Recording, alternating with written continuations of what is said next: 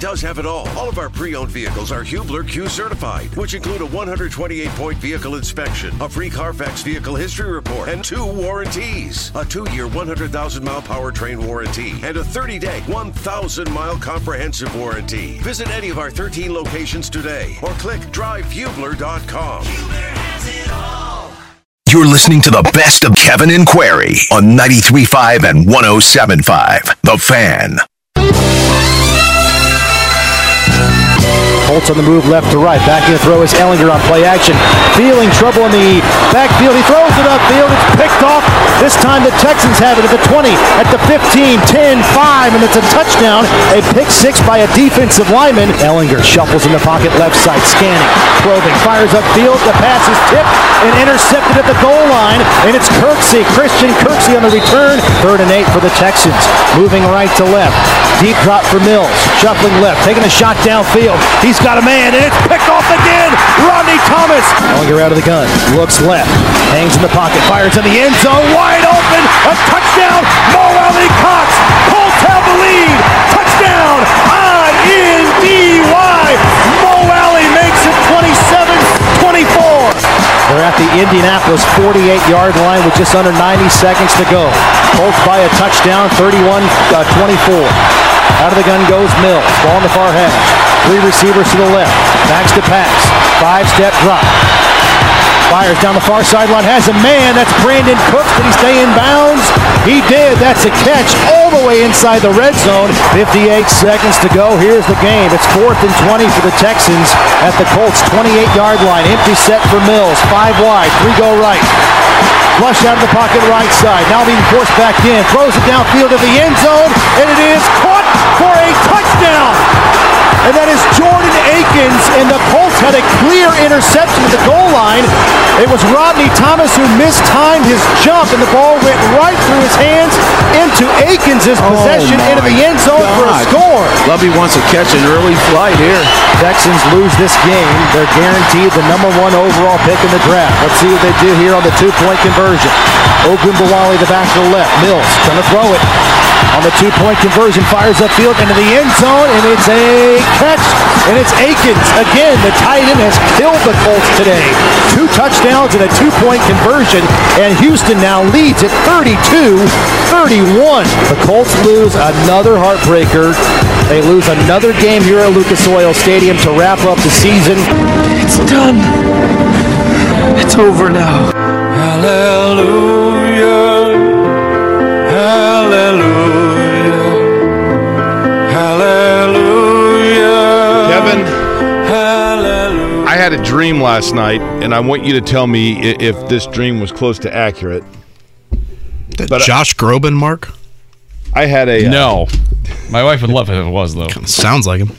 I had a dream that the Colts played a game against a team that, with a loss, would have held on to the number 1 overall pick in the draft, and the Colts were trying to win that game, and yet the Colts are so abysmally inept and pathetic that the team that was trying to hold on to the number 1 pick in the draft won.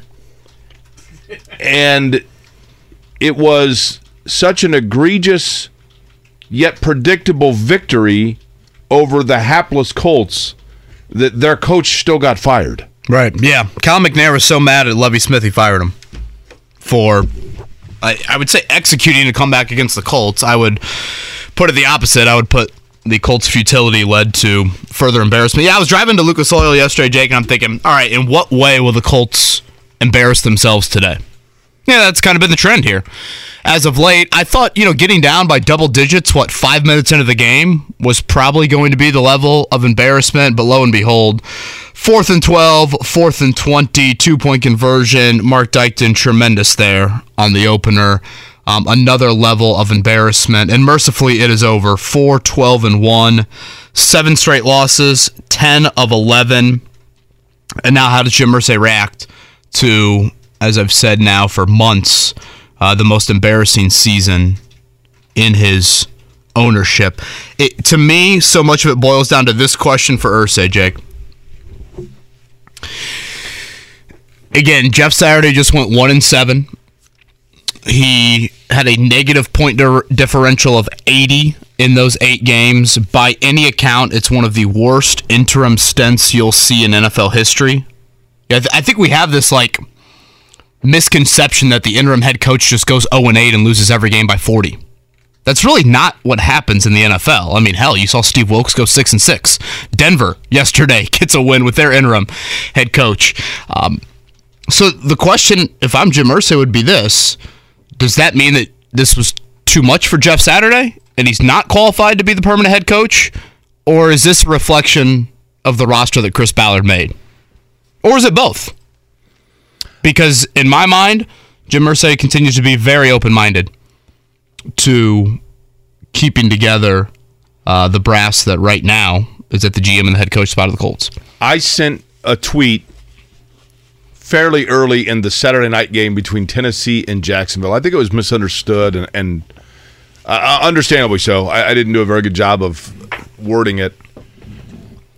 But I simply said the Tennessee Titans have a quarterback they got off LinkedIn like 2 weeks ago, and they're up 10-0 in the AFC South Championship game against the Jacksonville Jaguars. And I realized Tennessee had lost 6 straight because Tannehill was out and Derrick Henry was out, but the point being, even though I realized the Colts do have Jonathan Taylor, but Tennessee going into, and you could say it's an indictment on Malik Willis, but Tennessee going into the AFC South Championship game on a Saturday night against the Jacksonville Jaguars felt comfortable or confident enough starting a quarterback that they'd had for 17 days and then still looking relatively offensively competent, simply because of a comfort level in the pieces that were around the quarterback position. So for the franchise that didn't go out and say it's about more than one guy, they were able to compete in a big game because they have a roster that's about more than one guy. The Colts, on the other hand, did a rotation all year long of 3 different guys at quarterback, and it was the same old song and dance every single time because everything around them, at least on the offensive side of the ball, was underperforming. Black Monday's here, as Jake said. Lovie Smith fired late last night. And so right now, 4 openings in the NFL. That would be Denver, that would be Indy, that would be Carolina, and Houston. The draft order looks like this. The Chicago Bears sit with the number 1 overall pick. The greatest win Lovie Smith has ever had for the Bears, Mark? Put him in the Ring of Honor that doesn't exist yet. Or would that be the NFC Championship game? Bring Davis Mills in at halftime to flip a coin or something? Whatever you want to do. Want to bring Jeff Saturday in. I mean, considering how you blew that game there late. Chicago will hold the first pick. Houston at 2, Arizona 3, Indy 4, Seattle 5. Obviously, we will break this down a whole lot in the coming weeks and months. The biggest question for me is how much does Chicago want to king ransom that number 1 pick? Because that is exactly what they can do. And if this draft ends up being viewed as Bryce Young and C.J. Stroud in some sort of tier and then a big drop to the next quarterback, the Colts have got to go from 4 to 1 if they want to get one of those 2 quarterbacks. So? If it's viewed Bryce Young and C.J. Stroud. Is Chicago staying at 1? Yeah, that's the big wild card, though, right? Here's the thing. I don't think there's this defender. Will Anderson, I know, gets a lot of hype out of Alabama, but I don't think there's this can't-miss defensive prospect that Chicago's going to sit there at 1 and say, we can't leave this spot. I think, and Mark can speak to this a little bit better, I think Chicago would be well-served to trade back, collect a lot, and continue to build around Justin Fields. People were asking who you're going to take at 1. I said, I would be absolutely shocked if the Bears are still at 1 by the time the draft rolls around. They have so many holes on their team. The question is, Bryce Young and C.J. Stroud are really good prospects, but are they the level of prospect that a team is willing to trade a lot to move up to number 1? Like, could someone, for example, say to Arizona, if Chicago stays put at number 1, could somebody move up to trade with Arizona and vault Indy? I'm not ruling Arizona out either. I know. Arizona's a curveball. If they have a new regime in there, Kyler Murray, I don't think that's a guarantee. Yeah, but either way, that contract extension. I know, but again, if you're going to hire new people, I mean, Cliff Kingsbury and Kyler Murray are, Supposedly peanut butter and jelly. If somebody else comes in there, that could be totally different. What kind of jelly do you go with typically? Just the regular grape. Same. Marc? Okay. Good morning. Peanut butter, or do you go almond butter ever? No, I know. It's way too sophisticated for almond butter. Almond butter's pretty darn good, to be honest with you. Good morning to you. It is a Monday. My name is Jake Query. That is Kevin Bowen. Marc Dykton here as well. It is Kevin and Query on 93.5, 107.5, The Fan. Plenty to talk about. I mean, a full plate to begin the week for us. Mike Chappel, who is the dean of NFL writers when it comes to the Indianapolis Colts in town, going to join us at 9 o'clock. Mike Chappel, of course, with CBS 4, Fox 59, covering the Colts. It has since the time the Mayflower trucks arrived. But there is other stuff to talk about. For example, Indiana losing yesterday to Northwestern, the Pacers getting a win, but the Colts will be the primary topic of discussion because the year mercifully has come to an end. And now we kind of turn the page less about, what they did or didn't do in that particular game to get a win, and more about who stays, who goes, what happens in that regard. Kevin, I guess the first question to ask for you would be, in your estimation, and I realize there's no definitive answer here, but just based on your experience being around it, in your estimation, today is January the 9th. Give me the date that you think we will have a clear answer on the general manager and coach situation for the Colts. Not necessarily on who's going to be doing it next year, but on whether or not the two that are currently doing those positions are here next year definitively. Yeah, it's a really good question. The back half of January, potentially the end of the month. Insert your jokes here that obviously you thought you had that signed, sealed, and delivered back in 2018 until Josh McDaniels said, watch this after the Super Bowl. So that lingered into the month of February. I've brought it up before on the show. We've seen Ryan Grigson do the season-ending press conference this week, which I believe Chris Bauer is going to do that tomorrow. Still waiting official word on Ballard doing the season-ending presser. But then we saw Grigson get fired, a few weeks into the month of January. And I guess that is a question that you have, Jake, is if Jim Irsay gets into this head coaching search, which I would expect would take multiple weeks, and all of a sudden he's blown away by a candidate, or that candidate says to him, hey, if you want me, I want to go a different direction personnel-wise, would Irsay grant that? And would that alter Chris Ballard's role within the organization? So I think there's a couple of layers to it. I don't really expect any sort of Black Monday announcement from the Colts. Like, Jeff Saturday is the interim. You have to have a full head coaching search. That's pretty cut and dry. Like, the Colts are not going to announce today that Jeff Saturday will not be a coaching candidate. I fully expect Jeff Saturday here in a few hours when he meets the media to say that he wants to pursue this job full time. I guess that would be a bit of a surprise if he's all of a sudden had a change of heart in the last month. But that's it. Technically the Colts don't need to make any sort of announcement. They've already fired their head coach, and that would be Frank Reich back during the season. Ballard is under contract through 2026. For the time being, I still think he will be, operating in his role. How muted is that voice? I think that is a question. But, I cannot stress this enough. You have got to take advantage of this coaching search if you are Jim Irsay. And I really am curious how candidates will react to the opening here in Indianapolis. Will they truly want it? Will they be invested to get deep into the process with Indy? I think that is a concern that I would have when you talk league-wide, because let's be totally honest about this. Jake, Denver will not be calling Jeff Saturday's agent to interview him. Carolina will not be calling Jeff Saturday's agent to interview him. Neither will Houston. Jeff Saturday's going nowhere. If you want him, you're going to get him. So exhaust the interview process. Look at all these different candidates. He's their safety school. That's what I've been saying all along, right? Yeah, he is that. But again, how Jim Irsay is going to operate with all of this will be, anyone's guess. It's not a decision that obviously an answer is going to come on anytime soon. But Jake, when it comes to quarterback this offseason, it's the most important personnel decision this organization has faced, I would say, in 3 decades. Manning and Luck were rather obvious. There was a definite path to go down. When you sit with the number 4 pick, it's not as clear. So in my mind, what the Colts do at quarterback here, this offseason, given a little bit of uncertainty in just how you find that next quarterback, it's the biggest decision this franchise has had personnel-wise in probably 30 years. Yeah, there are so many areas, I think, Kevin, that we thought the Colts were in decent shape that this year illuminated also were not in good shape.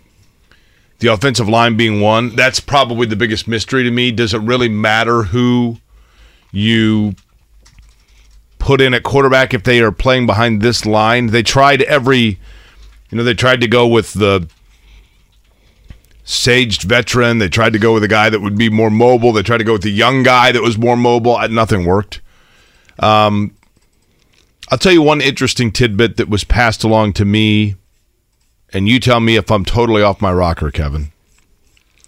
Somebody sent me a thing, somebody that works down there, and they said, it's interesting. After the game, Ryan Kelly was on the works field. at Lucas Oil, works for the Colts. Works at Lucas Oil, I'm sorry. Works at Lucas Oil. Hey, after the game, Jake, Ryan Kelly was on the field for an unbelievably long amount of time, taking pictures with his entire family. His grandparents were out there, his parents. They were taking pictures at midfield. Not uncommon. It's the end of the year, right? But he said, the only other person that I've seen that kind of thing with was last year with Jack Doyle. Is it possible that someone like a Ryan Kelly could surprise people with an early retirement? Yeah, I mean, he's probably got to be close to 30, if not 30. He's obviously been through a lot off the field. I think physically he's battled through a lot. It wouldn't be the most shocking thing in the world to me.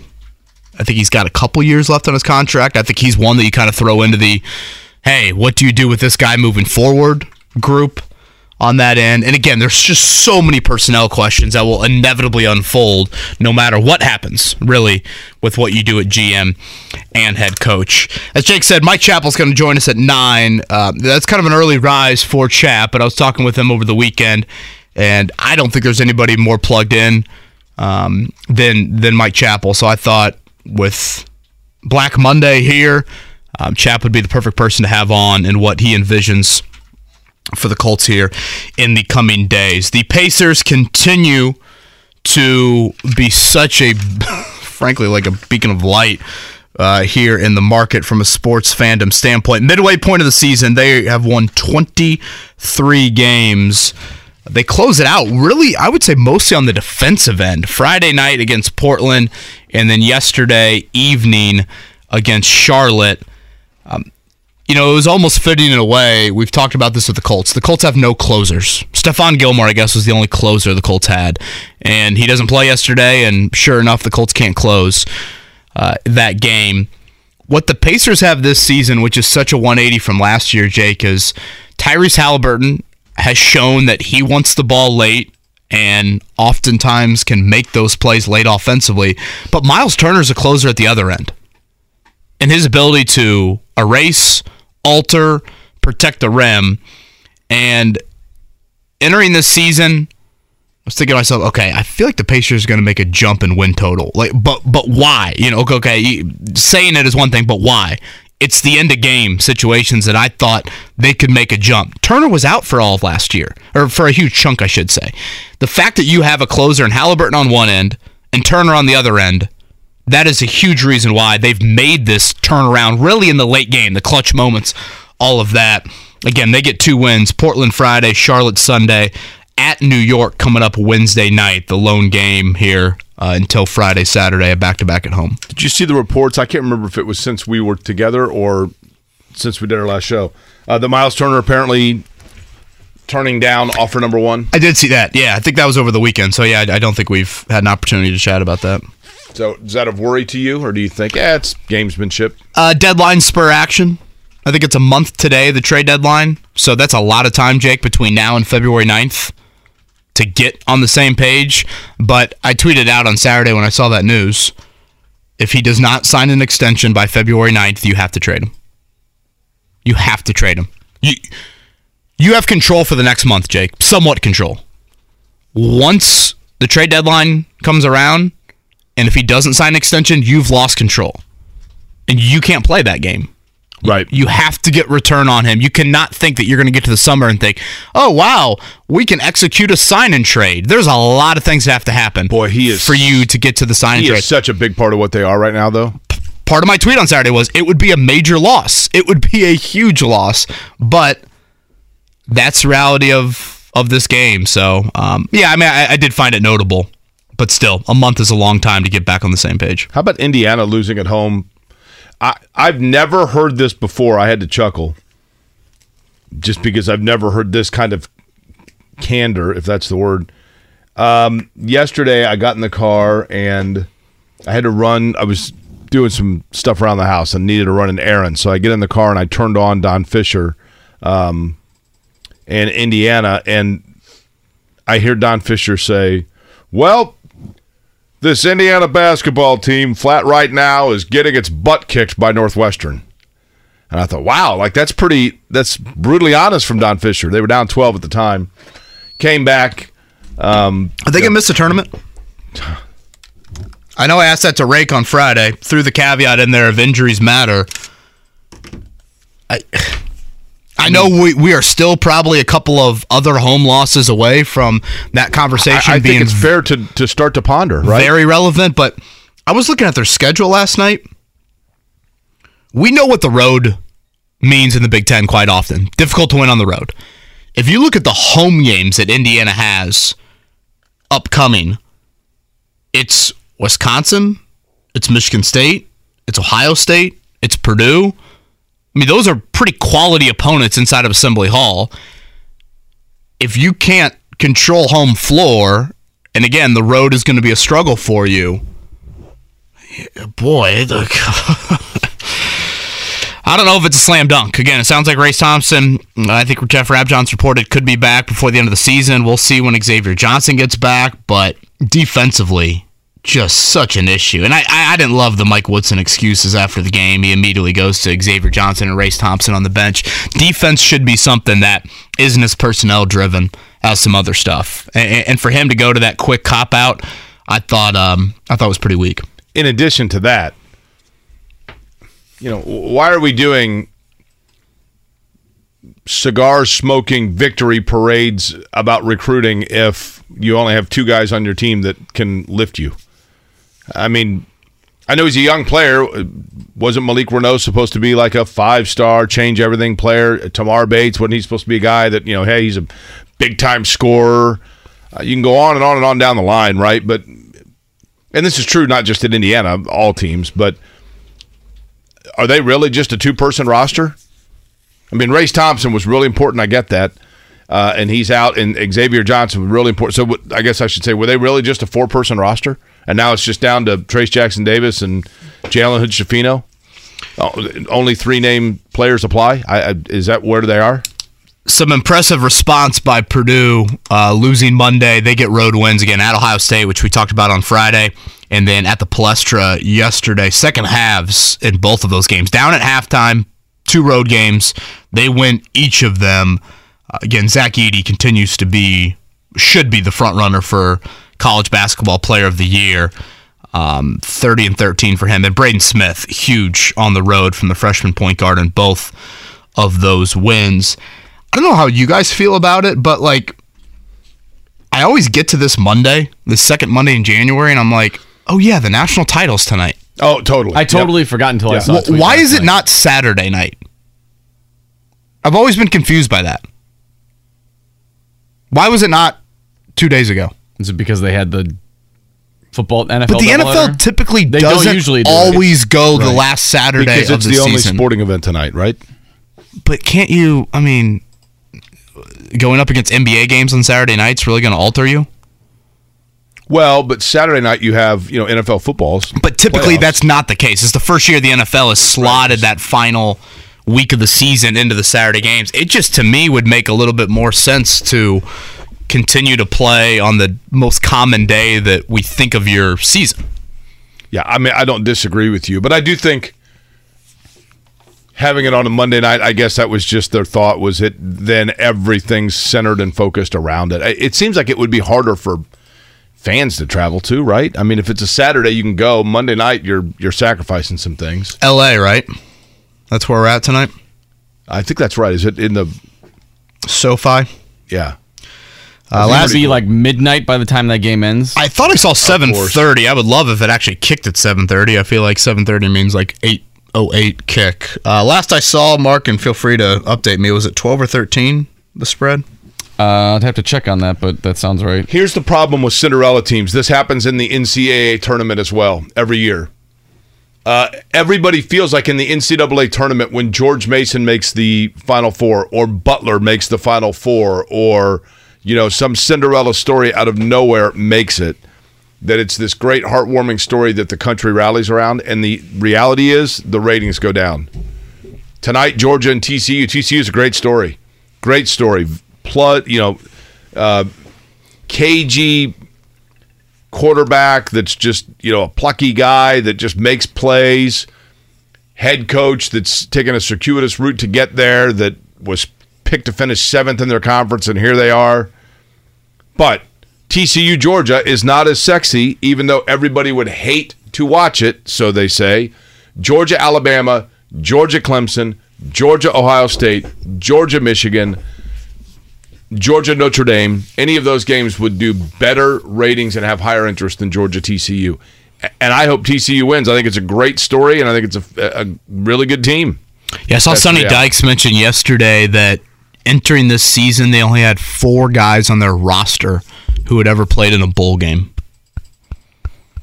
You don't get this in college football, that this type of story in the national championship game. I would think the biggest worry for TCU, I actually think TCU can hang in there. My worry is Kirby Smart was so pissed about Georgia's effort against Ohio State. That's now a week long of we need to get refocused again. So I don't know if you're going to have, and it's a national title game, you shouldn't have this, but I don't know if you're going to have like a natural overlooking, given the spread, though, is at 13. Mark Dykton, you happier about the Bears' #1 pick or the Packers losing last night? Oh, boy.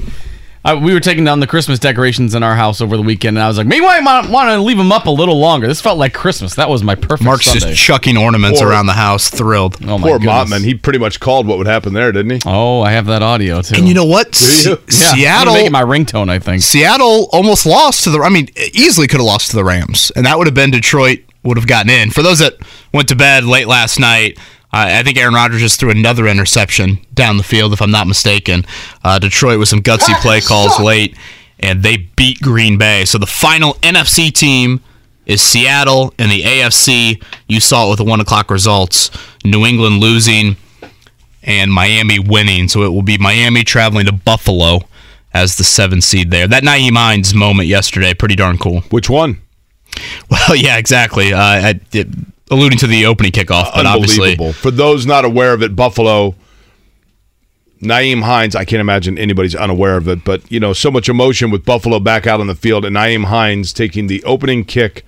It had been 3 years and 3 months since Buffalo had a kick return for a touchdown.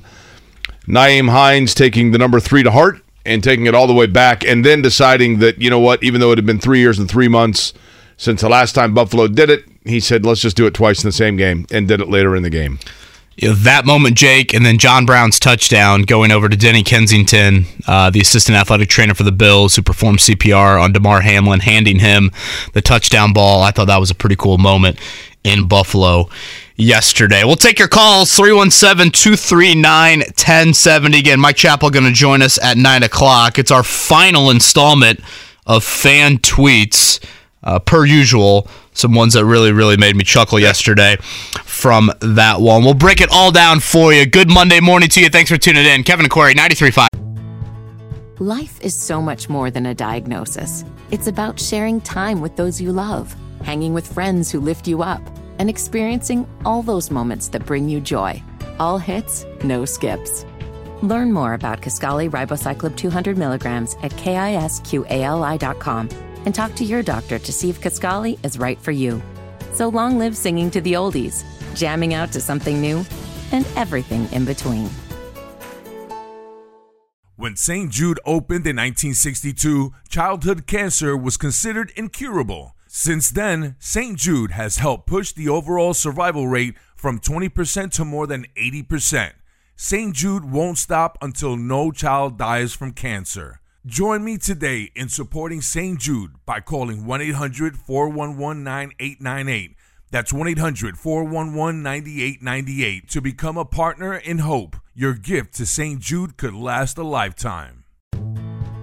Life is so much more than a diagnosis. It's about sharing time with those you love, hanging with friends who lift you up, and experiencing all those moments that bring you joy. All hits, no skips. Learn more about Kisqali Ribociclib 200 milligrams at KISQALI.com and talk to your doctor to see if Kisqali is right for you. So long live singing to the oldies, jamming out to something new, and everything in between. Did you know St. Jude has one of the largest pediatric sickle cell programs in the country? St. Jude freely shares the discoveries they make, and every child saved at St. Jude means doctors and scientists worldwide can use this knowledge to save thousands more children everywhere. Join me today in helping to fight sickle cell disease by becoming a partner in hope. Call now 1-800-411-9898. That's 1-800-411-9898. 107.5 The Fan. It's Kevin and Query on 93.5 and 107.5 The Fan. We're underway as New England decided to defer after winning the toss. And here's Hines on the run back, breaking a tackle and taking it past midfield. And down the sideline he goes. This is storybook. An opening kickoff return for Damar Hamlin. And this place is absolutely going wild. Oh, you just said this is storybook. This is almost fate.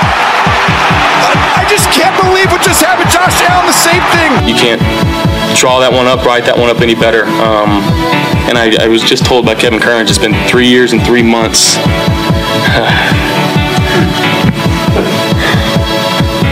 Since the last kickoff return, so it's pretty cool.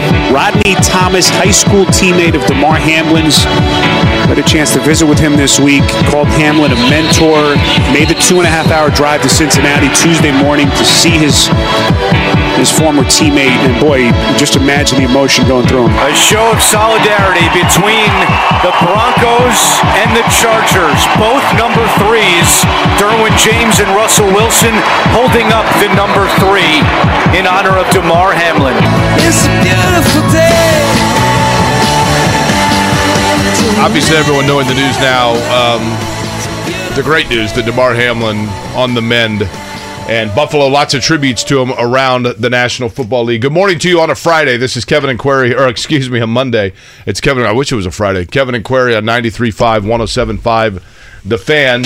Colts season is complete, mercifully, and we have several that would like to talk about it. Before that, I figured, Kevin, we'd each kind of observe what we saw over the course of the year. And to me, I think it's really pretty simple. And that is, do we have to? Yeah. I remember back when I was a kid and you took science class and you did science fairs and those kinds of things. And you had, whenever you did an experiment, you had what was called the control. And the control was the one thing that you maintained as consistent as you changed the ingredients in experiment number 1, number 2, or number 3, let's say. And then you saw how things responded to the control and you tried to figure out different variables. For the Colts this year, the control, if you really look at it, they changed the ingredients around a lot of different things, but the control maintained at the one thing that was consistent, I guess, was just, you changed the coach. You changed the quarterback. You changed the offensive coordinator.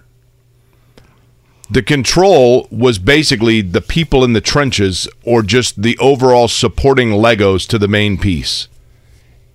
And what you saw, no matter what you changed in terms of the way you tried to use around them, was the same result. And I don't mean this, I promise you, I don't mean this as any sort of like a personal indictment, but you tried different coaches. You tried different coordinators. You tried different quarterbacks. And I know that in a vacuum, and I know that Shaquille Leonard was not on the field. And I know that Jonathan Taylor, for a lot of the season, was not on the field. But in the end, the one thing that seemed to be the control was that the Colts roster just isn't very good. And that's not to say that individually it doesn't have very good players. For whatever reason, the way that it was constructed meant that it was not good enough to support a change at quarterback. It was not good enough to support a change at coach. It was not good enough to support a change in offensive coordinator. It was not good enough to support some injuries at times at the running back position or the skill positions on offense. Defensively, I thought they played well. Zaire Franklin yesterday set a record for most tackles in a season. He has a Gary Brackett type feel of underdog story about him. But the overall reality to me, Kevin, is that what we saw this year for the Indianapolis Colts was an absolute indictment of the way they were constructed and the areas of where they were constructed that we were told were going to be the most reliable. In the trenches, on the lines, and those things flat let them down, and it is time to blow the whole damn thing up and start over again. Yeah, I agree with a lot of that, Jake. Again, it's a top-down issue for me. When Jim Irsay got involved in this season, the season went absolutely off the rails. If you look at where you're at from a roster construction standpoint, as you pointed out, again, I always felt like the Colts are a bit of an outlier in the NFL, and it was only a matter of time before it would catch up with them, and I think this season it really, really caught up with them. And I'll go back to something I said earlier. You know, this interim stint, this 2-month stint by Jeff Saturday is one of the worst you'll ever see in the NFL from an interim head coach. And so if you're Jim Irsay, you've got to sit back and say, what does that mean? Does that mean that this guy was in over his head and he's not qualified to be our permanent head coach? Or does this mean the personnel got exposed big time?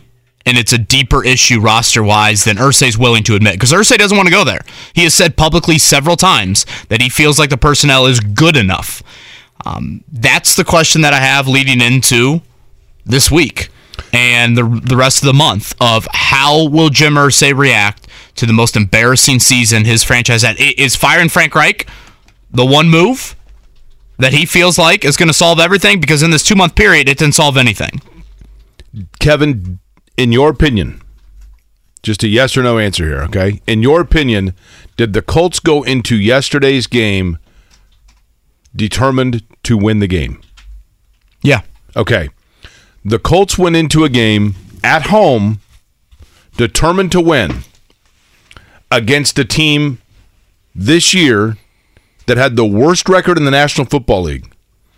And in trying to win at home against a team who hasn't won here since 2018, who has the worst record in the National Football League, and whose season was circling the drain, they still couldn't beat that team even when trying to do so, and the win by that team was so impressive to them that hours afterwards, they said to their head coach, "You're fired."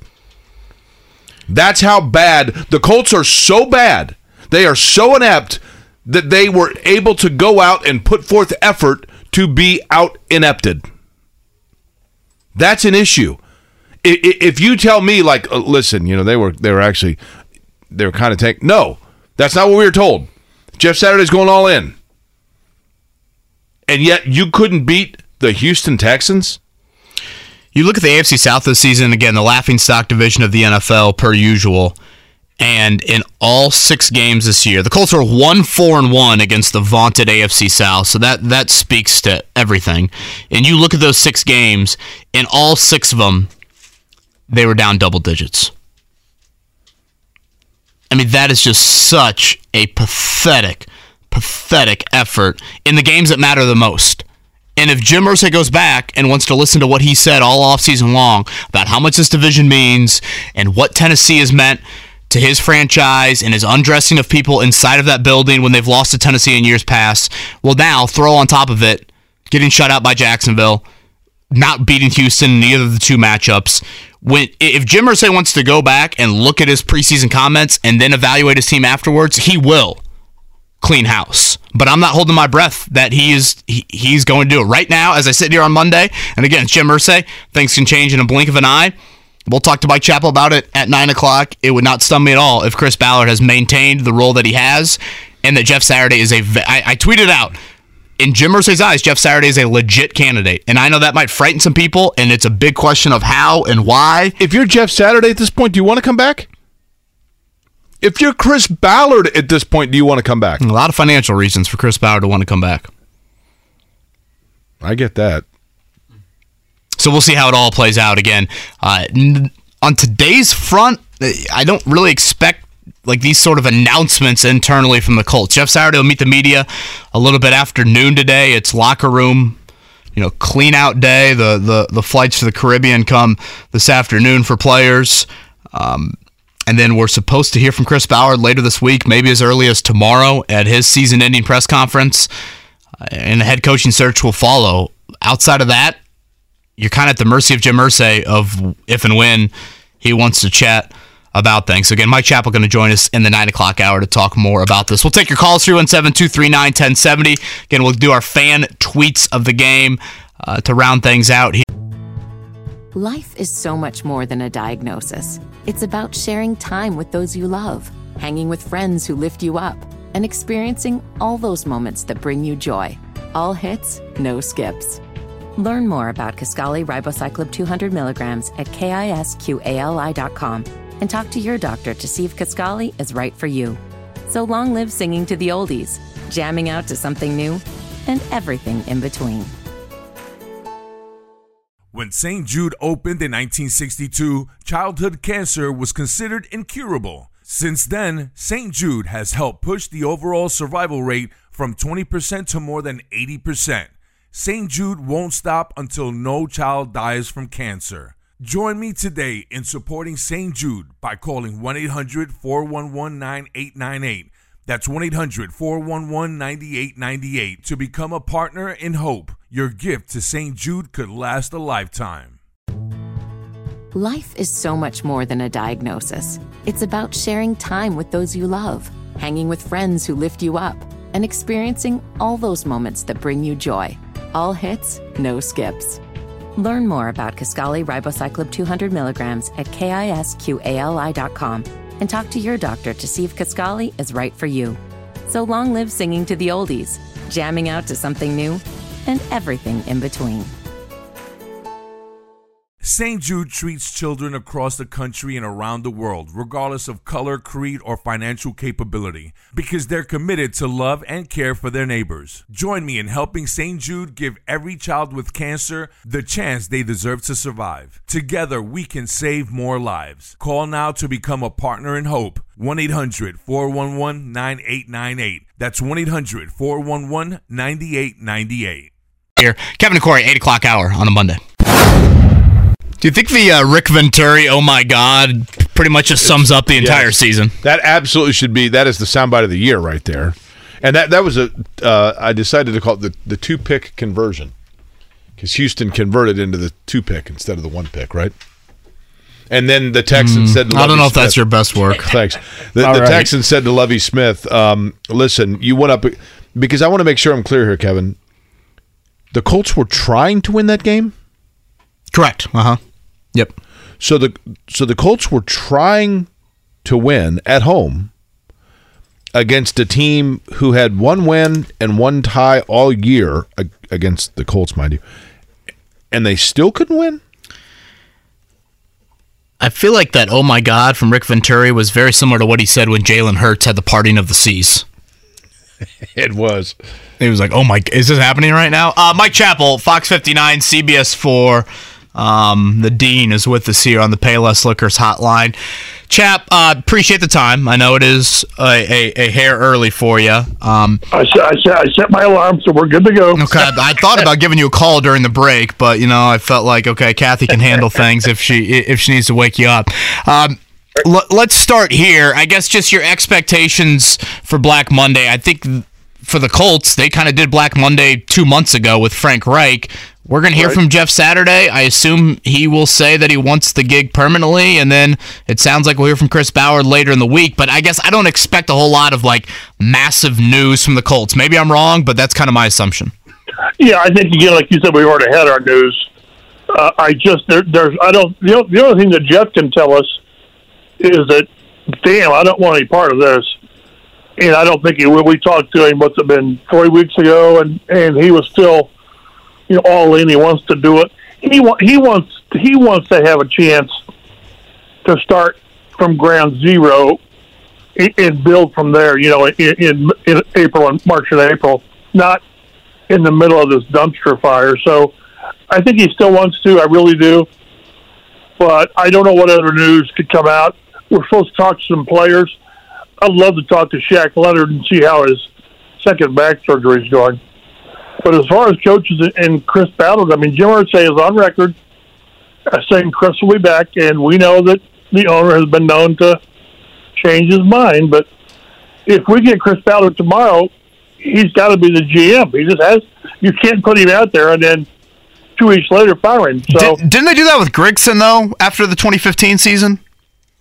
Boy, I'd have to go back and look. You might be right. Your memory is better than mine, but you might be right.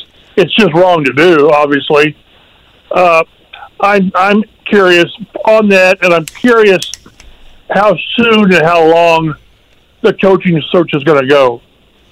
How deep will it be? It'll include Jeff. Is it going to include Jim Harbaugh? Is it going to include people like that? Jim Caldwell? So I don't know. It's really going to be interesting, but I think the owner down deep would like to give Jeff a chance. I'm just not sure how you do that. Mike Chappell's our guest. He's on the Payless Liquors hotline. Chap, you've covered the Colts, as I'd mentioned, since the Mayflowers arrived. So I wanted to ask you this. There is so much talk about Jim Irsay's involvement with decisions this year, notably at the quarterback position, obviously at the coaching position.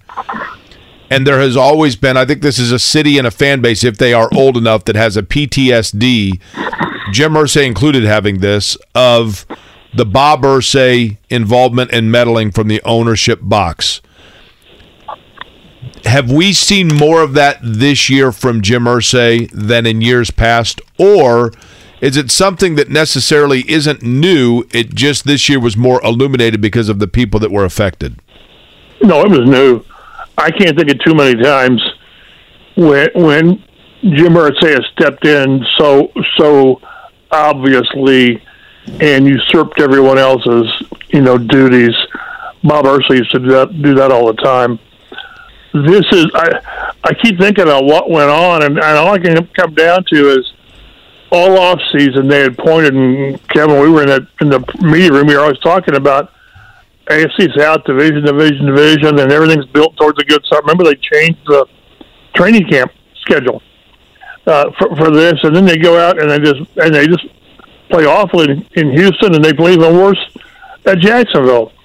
And this is after nationally this team was considered the AFC South favorite. So I think the longer it went, the more irritated, the more that the passion and anger just boiled. And at some point, he just said, "No, this is enough." But again, this started with Carson Wentz, and I'm not so sure that Chris Ballard wasn't semi on board. He wasn't driving the ship like Irsay was. But then the other decisions are things that are more Bob Irsay like, and that's my concern. Is I think it's his team. He can do it. He can name you head coach Jake if he wants. You had as much NFL experience as Jeff Saturday did before he got here. So, but I think you got to be really, really careful. I remember early in his ownership, he told me that one of the owners said, "Hey, the good thing about an owner gig is you enjoy being an owner. You put the right people in place, and you let them run your team." For the most part, he did that with Bill Polian. For the most part, I think he did that with Gregson for the most part, and up until recently, I think he's done that with Chris Ballard. But you cannot have a GM who is wondering, well, this is the direction we need to go. This is what I want to do. This is the player, and then the owner say, "Nah, we're going to do something else." It's just hard to have people want to come to your franchise when they wonder how strong the owner's hand's going to be. He's got to have input. It's his team. But you got a GM there for a reason. Let him do his job. Chap, I feel like... Still can't get Jake as head coach out of my head. You thought it'd be transcribing great. It'd be great. Ursay It'd be was so much hard, fun, Chap. man. You imagine following Jake's analogies when you transcribe? That's right. Let me run, and I know this will stun you. Mike Chappel's our guest, that I'm going to run like a Freudian thought past you and then have you critique it, Mike. But I have this, I can't get past this feeling in my mind that Jim Irsay, when he named Jeff Saturday the interim coach, probably in the back of his mind thought he was going to pick up the paper or turn on the television the next day and just soak in the admiration from people that just applauded and cheered this outside-the-box hire of, gosh, how did we not think of that?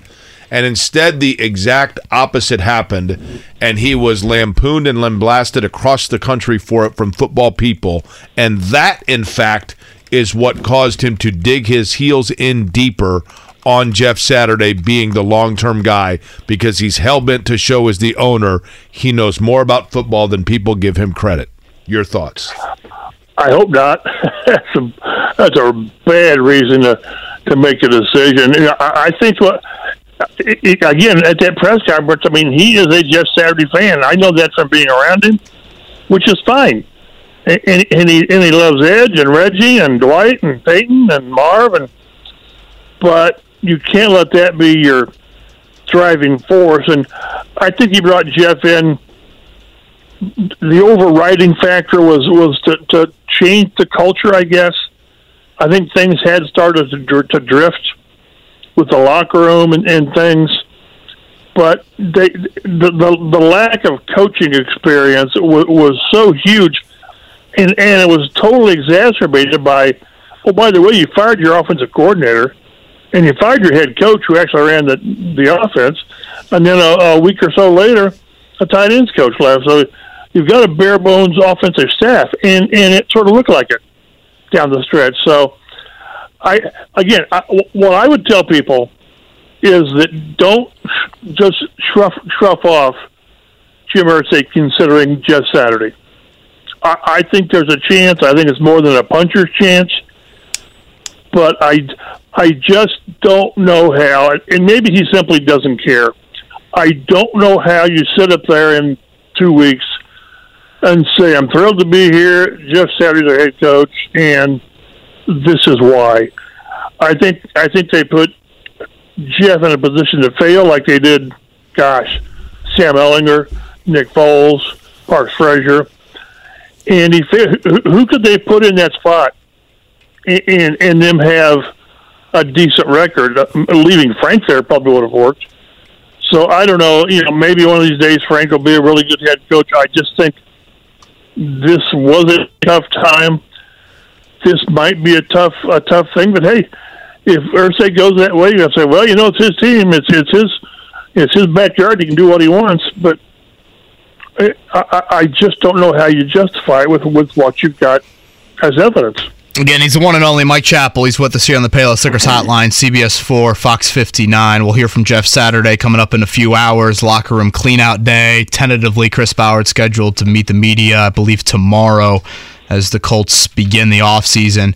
Chap, I'm going to throw a couple numbers at you. Chris Ballard returning at 80%. Jeff Saturday returning at 60%. What would be your reaction to those two numbers? I would say Ballard's low. I think he's back. I just do. I think the owner really, really trusts him. And I'm sure you've talked about it. We can argue that that's maybe he shouldn't be so strong for Chris. 60%, I was going to say 50 for Jeff. And people might be surprised it's that high, but I'm telling you, folks, he very much wants it. And the owner, the last time I talked to him, he sounded like he very much wants him to be here, but that was before the Giants, and it was before last night. Although losing the game actually helped their draft status, so maybe that's a plus for you. Does losing the game add to the embarrassment of the season? Yeah. Yeah, it does. How can it? And I guess I asked that chap in saying, I've oftentimes heard with Irsay, don't embarrass me. Well, they've had weekly embarrassments since Thanksgiving. Holy smokes. And again, I kept 2 or 3 times you would write, and you as well, where they've reached rock bottom. No. You know, we've got a game next week. You know, you thought rock bottom was Dallas. Yeah. You thought rock bottom then was Minnesota. So I don't know. Sometimes you think you know what's going to happen, and I don't. I just don't. But no, it's crazy that again you think losing at home to Houston, for crying out loud. That's another embarrassment. And some of the stuff has happened on national TV, but they need. It's funny. We've talked that, like, well, the last 2 seasons were the most important off seasons for the franchise. No, now it's this one because you mucked up the last 2. So I'm really curious how the next few months unfold.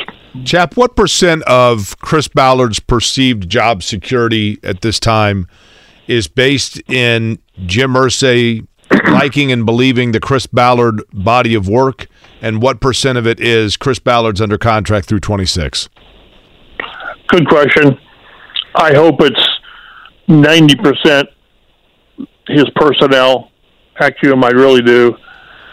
But let's not pretend that the money's not real. But I just think if an owner starts, you know, letting the money dictate, if that's the case, then Jeff Saturday head coach. I mean, you know, or some little known college guy. You got to get the best guy, and to a point, the money's real. They're paying Frank what, $25-30 million. I mean, that's real money. So it's a good question, though. I hope it's 90%, if not higher, that he really believes Chris is the right guy. Is it going to be increasingly difficult, Mike, for Jim Irsay? For example, you talked about they still owe Frank Reich a lot of money. As situations arise, and the Colts have not done this, to their credit. I have not heard the Colts say, hey, we simply don't have the funding to do that. I haven't heard that. But if they start making decisions based on money that would be owed to someone and buyouts and things like that, is it going to be difficult to sell a fan base on that when then during the offseason you're sending out press releases about the millions you're spending for drumsticks and guitars? I hope. And I don't mean that to be funny, but people always say, well, you know, if he not signing this guy means he can buy another, you know, John Lennon guitar or Paul McCartney guitar. Money. Yeah, they're gonna, you know, like Matt Ryan, you know, almost certainly won't be back next year because they saved $17 million. And he didn't play real well when he was here near the end, although he won their 4 games for him. But money's always a factor. It just is, and how much money you can save and how much money it's going to cost. I do believe to a point that the owner will do whatever it takes to get a winner. But there's still a choke point on what, you know, whatever it takes means. It's, you know, they're not going to pay a coach $20 million. Probably would they bring Harbaugh here for $20 million a year? Really? I'm not that they wouldn't want to, but could they afford that? And there's times in the off season with free agency that we always, they could make this work with the cap. I mean, you can do this. Well, but it's the real money that sometimes keeps them from doing what they want to do or feel like they need to do. It's, you know, it's a guaranteed money that's real money, and that's so different from the cap. So again, I believe the owner will do whatever it takes financially, but there's always got to be a limit in how that impacts players and coaches and everything else. Over the weekend, we saw the Jacksonville Jaguars win the AFC South. That now secures that Jacksonville, Houston, and Tennessee have all won multiple divisional titles and have all won multiple playoff games since the Colts last won a single divisional title. How much does that eat at Jim Irsay? I think we use the word embarrassment. That's what it is. It's embarrassing. And what did they win? 1 game in the division this year? Yep. So yeah, that's And again, I go back to that. That's what's been. Remember Jim Irsay at the owners' meetings when it was Tennessee and Mike Vrabel in Tennessee, and kicked our ass and this, that, and the other. And then you go out and you lose your first 2 games in the division. That is so much of it. You can't. It all starts in your division. I realized back in the day, the Colts had a 10 times better roster with Peyton and all those guys, but they routinely owned the division, as they should have. And now that's just like a distant memory, and you can't. It's hard to think of them getting back to that. I mean, aren't you sitting there watching Jacksonville thinking, this is the AFC South team for the next, 4 or 5 years that you got to deal with, because they've got a head coach who knows what the hell he's doing, and they got a quarterback. I mean, I realize there were times, a few times where Trevor Lawrence didn't play that well, but my goodness, the last half of the season, he looks like the real deal, and they got young talent around him. He's 23, chap. He's 23 years old. How about It's no different than when Peyton came in, and he's gonna if he's the right guy, he's gonna be there for 10 years. That's what this team has to deal with. The other teams, Tennessee's a mess. They're a mess. And Houston, they got all these draft picks and the number you pick, but you don't know, and they've messed up draft picks before. At least Jacksonville has a quarterback and young talent around him. No one else in this division does. Chap, I've got 2 quick ones before we let you go, and really appreciate the time this morning. To your guys' point about Trevor Lawrence and his age, the oldest quarterback in the playoffs in the AFC, Patrick Mahomes at 27 years old. If you need to have any further reminder of how important it is that the Colts draft a quarterback coming up here in April. So my question off that would be, do you think Jim Irsay will mandate the drafting of a quarterback in round 1? Well, I would hope so, and I would think that the GM would say, well, of course we are. Yeah. Although we've sat there before, and Chris was very clear, it's got to be the right guy. Because if it's not the right guy, what do you say? You're all going to run my ass out of town. But can you imagine the blowback if they take, I don't know, an offensive tackle, a pass rusher at 2 or at 4, although I think they're going to try to move up, and take their quarterback in the future in round 2? It'll be a hard sell. You said people drive off the road on 465, hearing that thought, chap. Yeah, people thought it was upsetting when they took Edgerrin over Ricky Williams. But they've got to get their guy. The one thing, the fan base is really upset now, or apathetic, whichever, and you'd rather have them be upset. But if you can get a quarterback that you can believe in, that you think's a guy, it gives you hope. Well, we're going to not be very good this year, but we've got this guy, and Peyton was 3-13 and all that stuff. But it gives you a chance to see the light down the road. It's also going to buy the head coach and the GM some time, because whoever they take, it's going to take a year or 2 to get things together. But boy, they just and then you bring in a young quarterback, who's your veteran guy, to kind of get you to when the rookie's ready. I mean, who's the next veteran in line? Last one from me, chap. Your biggest question for Chris Ballard tomorrow is what? Wow. I need to think about that, but how much? Ooh. How do you feel that your power has been diminished by the owner, and is that expected when you've got an owner like that? Like when you've got an owner, or would you rather he just let you do your job? There's got to be a better way of answering that, but that's sort of what I'm wondering is, does he feel like he's been diminished as a GM? And to some level, how can you not? Chap, I'm going to give you a chip. Jim Irsay likes to say all chips in, right? Yep. We're going to play the roulette wheel. I'm going to spin the roulette wheel. You have the chip. You get to place it on one of 3 numbers. And if that number hits, you get $1 million, okay? Super. You are picking, of these 3 slots, you are picking the one that if you put your chip on it, and on opening day of next season, the person that you put your chip on is not a part of the Colts franchise, you get the $1 million. Your 3 square option here. Chris Ballard, Slot 2, Jeff Saturday. Slot 3 is the combo, Shaquille Leonard and Matt Ryan. Your chip goes where? Ooh, Jeff Saturday. Because if it's got to be Leonard and Matt Ryan, I'm not sure how you move Leonard if that's what you're talking about. Yeah, it's going to be hard to move him. With the injury. And I think Chris is back, and I think Chris is going to be given every chance to rebuild this. So I would say Jeff Saturday. Unless you got number 4 for me, and I don't think you do. Jonathan Taylor.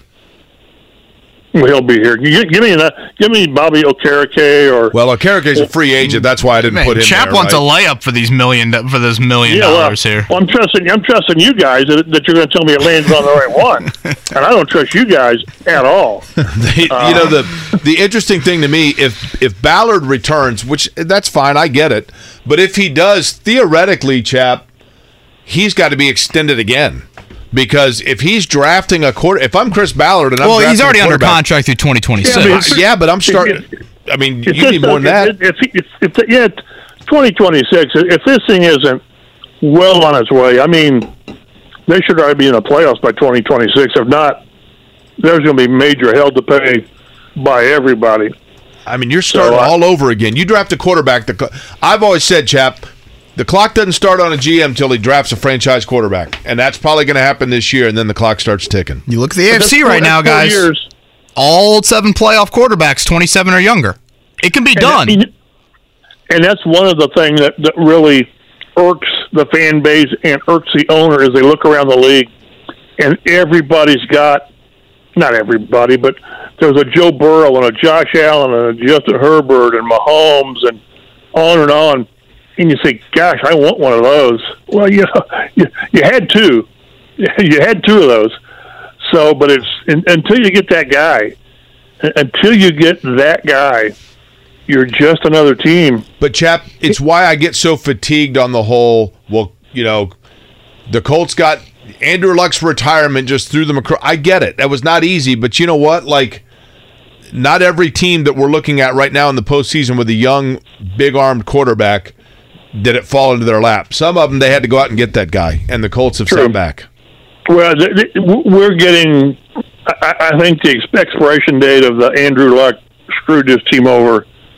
We got to get past that because, yes, he did what was right for him, and he screwed the team. Both things are right. Good for Andrew. He did what was right.